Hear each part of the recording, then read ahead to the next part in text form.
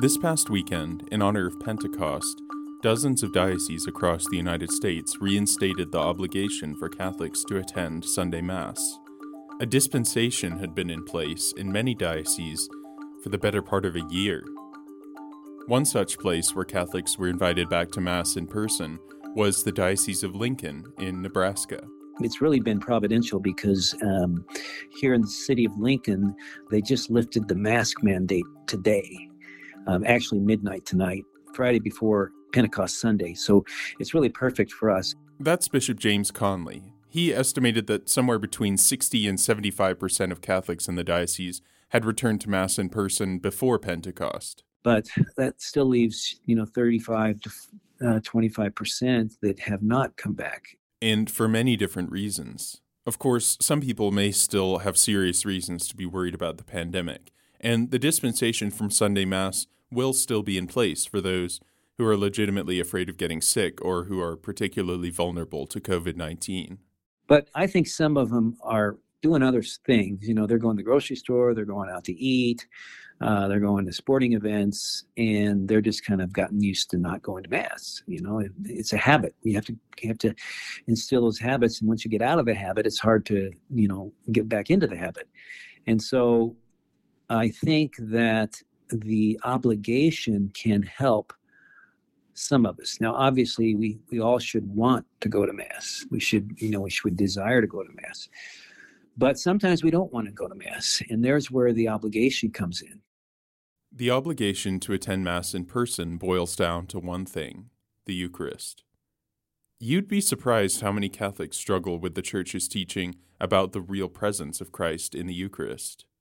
A 2019 study by the Pew Research Center found that just 31% of Catholics they surveyed believe that the bread and wine used in the Eucharist, through a process called transubstantiation, becomes the body and blood of Jesus. 69%, or more than two-thirds, of surveyed Catholics reported that they believe that the bread and wine used in the Eucharist are symbols of the body and blood of Jesus Christ. But, of course, the Eucharist is much more than a symbol. This week on the podcast, we'll talk to two theologians about what really happens during the consecration at Mass. And we'll hear a little more from Bishop Conley about why Catholics have an obligation to attend Mass in person, and why Mass on a screen is, unfortunately, a poor substitute. And in the second part of our episode, we'll travel to Poland to learn about a recent Eucharistic miracle, a miracle that points to the truth about what the Eucharist really is. You're listening to CNA Newsroom, the podcast that brings you the people behind the headlines. I'm your host, Jonah McKeown.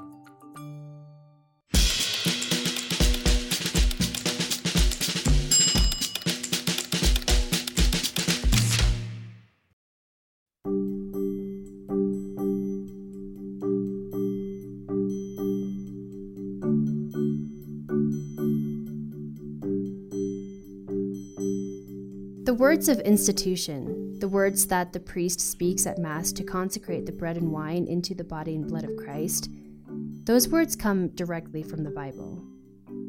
You can find them in the Gospels, but the earliest reference can actually be found in St. Paul's first letter to the Corinthians, chapter 11, verses 23 through 26. So you want me to read it, or it is presupposed that people would know it? Father Roch Keresti is a Cistercian monk, author, and a retired theology teacher at the University of Dallas. For I received from the Lord what I also handed on to you, that the Lord Jesus, on the night when he was betrayed, took bread, and after giving thanks, broke it and said, "This is my body for you. Do this in remembrance of me." Sounds familiar, right? In the same way also the cup after supper, saying, "This cup is the new covenant in my blood. Do this as often as you drink it in remembrance of me. For as often as you eat this bread and drink this cup, you proclaim the Lord's death until he comes." And that, we could say, is the beating heart of the Mass, the institution narrative. This is Larry Feingold. He teaches theology at Kenrick Glennon Seminary in St. Louis. The Mass has Jesus speak in the first person, and the priest speaking in the person of Christ in the words that Christ himself spoke at the Last Supper. This is my body. At that moment, those words spoken 2,000 years ago are active present words that make Jesus himself in his humanity present in our midst, But in a veiled manner. under the appearances of the bread and the wine. But there he is in our midst, and he's there as sacrifice. In other words, he's there offering himself today and forever, as he did 2,000 years ago, this time not at the Last Supper, but on Good Friday, the next afternoon, giving himself to his Father for us. And so the Mass makes that mysteriously present. It has been more than 2,000 years ago. But since it is the act of the Son of God, it transcends time, and it is present to all times. And so, when we go to Mass, we go actually to that one perfect sacrifice that Jesus has offered on Calvary, that has its effects, that has its presence in some real sense throughout the ages, throughout history. And of course, we want to be present to this, and if we are just spectators, then do we want to be like those soldiers who were sitting at the foot of the cross and watching Jesus riding on the cross and suffering? Of course, at the Mass we attend, Jesus no longer suffers. He's offering, the love, that self-offering love is present at the Mass if we are open, but only if we are open to it. So we better be present there ourselves. The Eucharist has been polarizing since the very beginning. When Jesus first spoke about it, describing himself as the living bread, the Gospel of John says many of his disciples left him. Many of them. Even today, some Protestants take issue with the Eucharist. Protestant Christians think that it is presumptuous and wrong, and some Protestants would even say it is blasphemous that we consider the Mass as sacrifice, because Christ did one sacrifice, and he did it once for all. How could Catholics truly value Christ's sacrifice on the cross if they just keep repeating it? But the problem is we don't repeat it, exactly because we value it so infinitely. Exactly because we value it, because it is eternal. So it's not a new repetition, it's not really a new sacrifice. It is a making present of that one perfect sacrifice. St. John Paul II used to say that when he would offer the Eucharist at Mass, then time collapses and he is right there. In the upper room, at the Last Supper, at the foot of the cross at Calvary. And this is the fundamental reason why the Church has a Mass obligation and requires Catholics to come to Mass every Sunday, is because we weren't there on Good Friday. We weren't born. And in fact, only a few disciples were there. Mary, John, Mary Magdalene, and Mary of Clopas. And we weren't there. And Jesus wants us to be there with him. And watching Mass on a screen, it just doesn't cut it. Here's Bishop Conley from the Diocese of Lincoln again. I'm a convert to the Catholic faith, and one of the things I learned early on as a Catholic when I was in college, I converted during my junior year in college, was the incarnational nature of the Church, that the Catholic Church is very real and kind of gritty, pithy. It's very much rooted in the physicality of the world. Our Lord he took on our flesh, and therefore he sanctified the world. Now, the world and all of us were fallen creatures, but still nonetheless, the Lord used the things of this world to communicate his grace and his love, his mercy and his forgiveness to us. And one of those, very important, perhaps the most important way he communicates himself to us is through the Holy Eucharist. And watching Mass on TV or a screen, live stream, is okay if we can't go, if there's, it's better than not.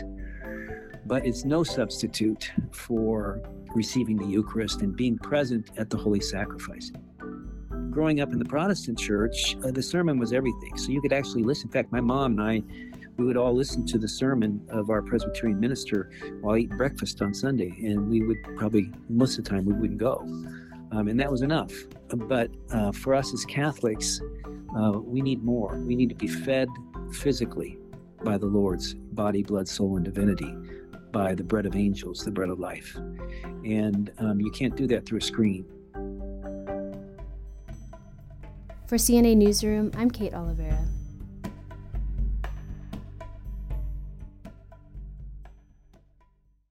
Coming up. Monitoruję wygląd hostii i praktycznie jest niezmienny. Did you know that scientists found human heart muscle on a consecrated host in Poland? Stay with us for the full story.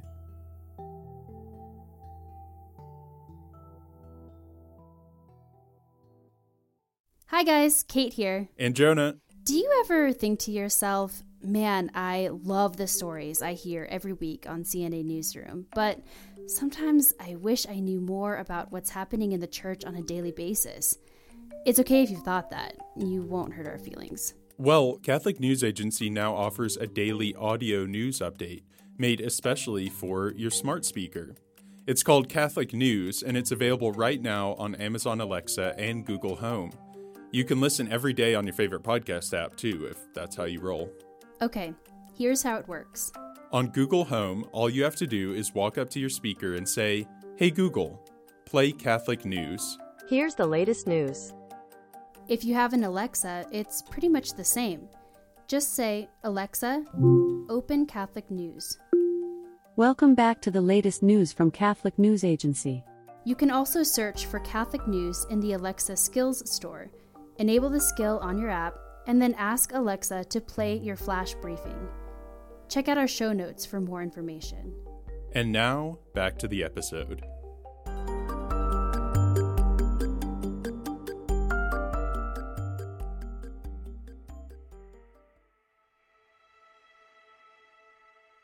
St. Hyacinth Parish is in Legnicka, a city of about 100,000 people in central Poland, not far from the German and Czech borders.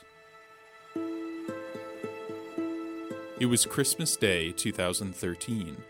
On that cloudy winter day, something well out of the ordinary was about to happen.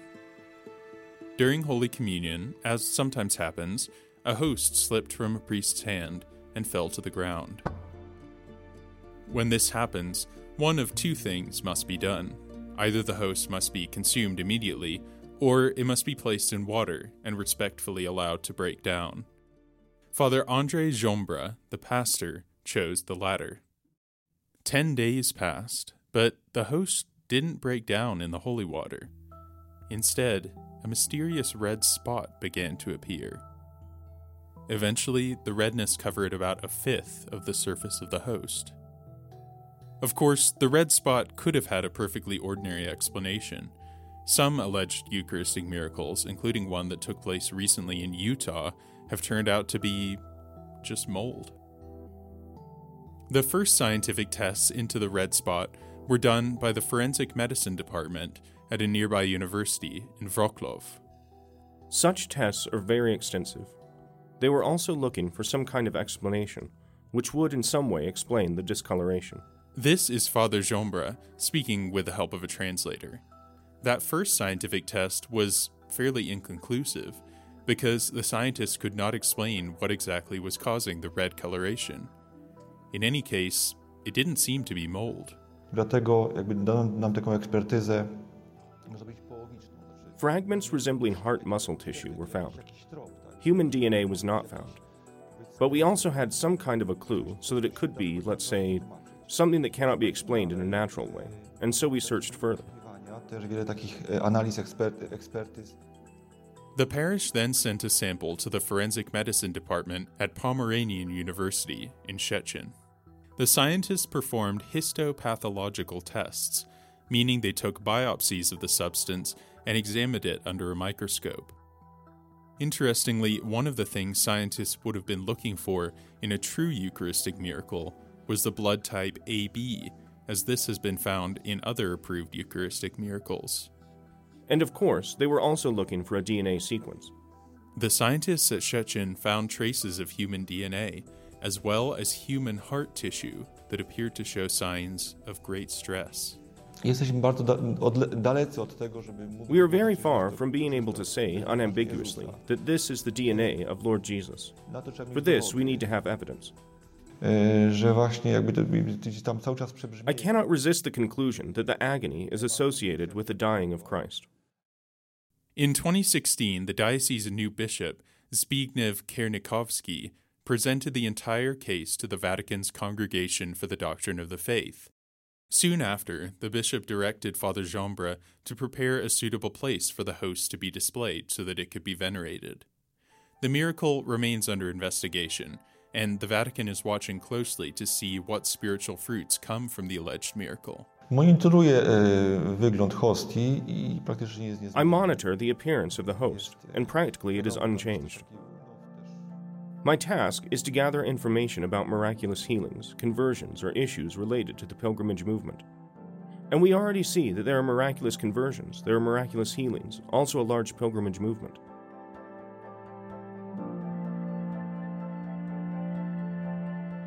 The bishop said, quote, "I hope that all this will serve to deepen devotion to the Eucharist and influence the lives of those approaching the relic. We consider this marvelous sign as a particular expression of the kindness and love of God, who so radically stoops to man." The Church is interested not so much in the results of scientific research as in spiritual fruits. The alleged Eucharistic miracle is not without its critics. Some Polish newspapers have claimed that the sample of the host sent to Szczecin could have been contaminated with other DNA. Whatever the ultimate results of the scientific inquiry, Father Jambra said the long process of evaluating the miracle has actually been an opportunity for him to grow in his own personal faith, and having to wait several years to start telling people about the alleged miracle has helped him grow in humility. No tak, bo Kościół właściwie jest bardzo ostrożny. The Church is actually very cautious in deciding about extraordinary situations. When we thought we already had something, that we already had some concrete material which we could publish, it simply turned out that it was not yet the time.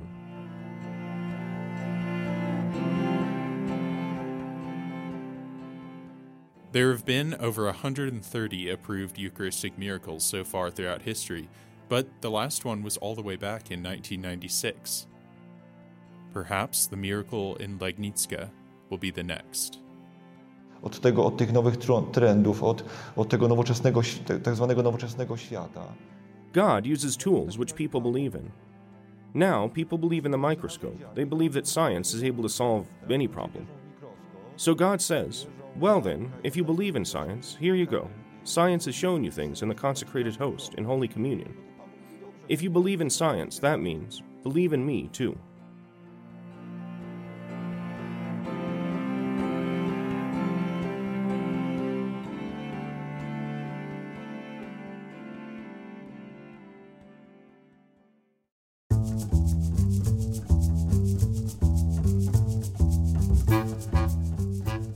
CNA Newsroom is a production of Catholic News Agency, a service of EWTN News.